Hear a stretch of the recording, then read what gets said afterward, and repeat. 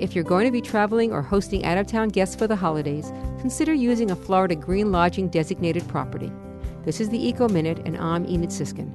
To become designated, facilities must conduct a thorough property assessment and implement a specified number of environmental practices to conserve energy, reduce water consumption, protect air quality, and reduce waste. The Florida Green Lodging designation is valid for 3 years from the date of issuance. To maintain designation, properties are required to submit annual environmental performance data on water, waste, and energy. Properties must also implement at least 2 new environmental practices from any of the 6 areas of sustainable operations.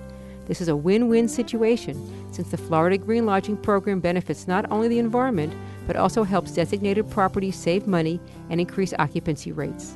For more information, go to wuwf.org.